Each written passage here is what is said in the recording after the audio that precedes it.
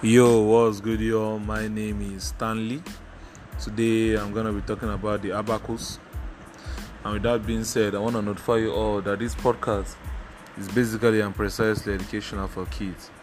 So, you all should do me the favor of sharing, helping the young ones listening to this. Parents, educate your children by letting them learn this or listening to this because it will help them wherever they go, most especially in school. They will be astounding. And with that being said, let's head on to what we have to discuss today. The abacus. Man was limited in how far he could go with the finger counting techniques.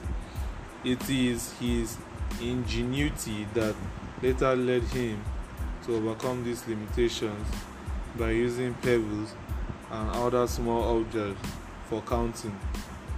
The word calculate is derived from the Latin word calculus, which means pebble or a small piece of marble.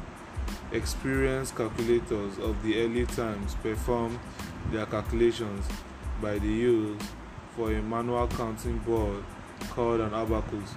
An abacus is a manual counting board which contains pebbles placed in groves or bead strings.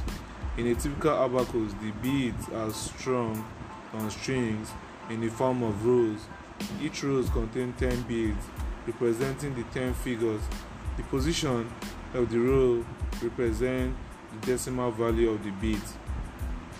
Now, the components of abacus, we have the frame, the bar, the upper beads, the lower beads, the pointer. I hope you all got that, and I'll repeat myself again. We have the frame, the bar, the upper beads, the lower beads, the pointer. Thank you.